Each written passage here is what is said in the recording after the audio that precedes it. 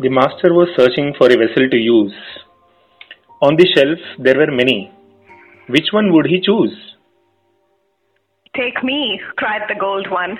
I'm shiny and bright. I'm of great value, and I do things just right.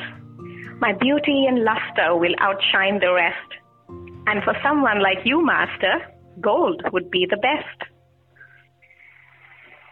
The master passed on with no word at all. He looked at a silver urn, narrow and tall. I'll serve you, dear master.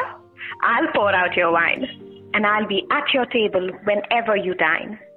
My lines are so graceful, my carvings so true, and my silver will always compliment you. Unheeding, the master passed on to the brass. It was wide-mouthed and shallow, and polished like glass. Here, here, cried the vessel. I know I will do.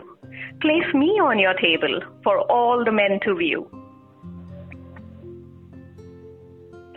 Look at me, called the goblet of crystal so clear.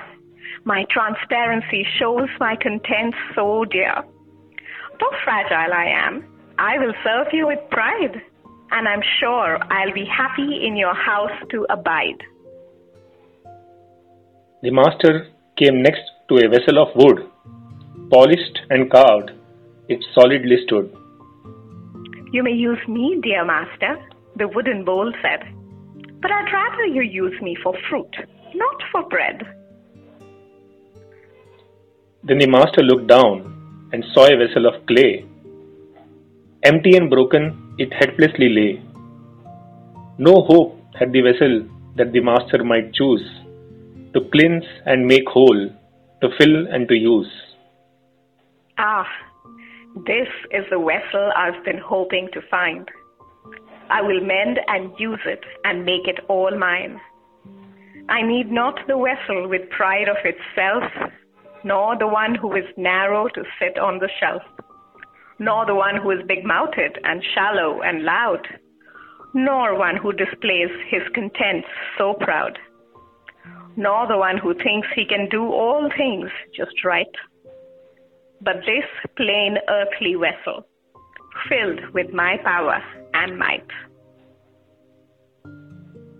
Then gently he lifted the vessel of clay, mended and cleansed it, and filled it that day. Spoke to it kindly. There's work you must do. Just pour out to others as I pour into you.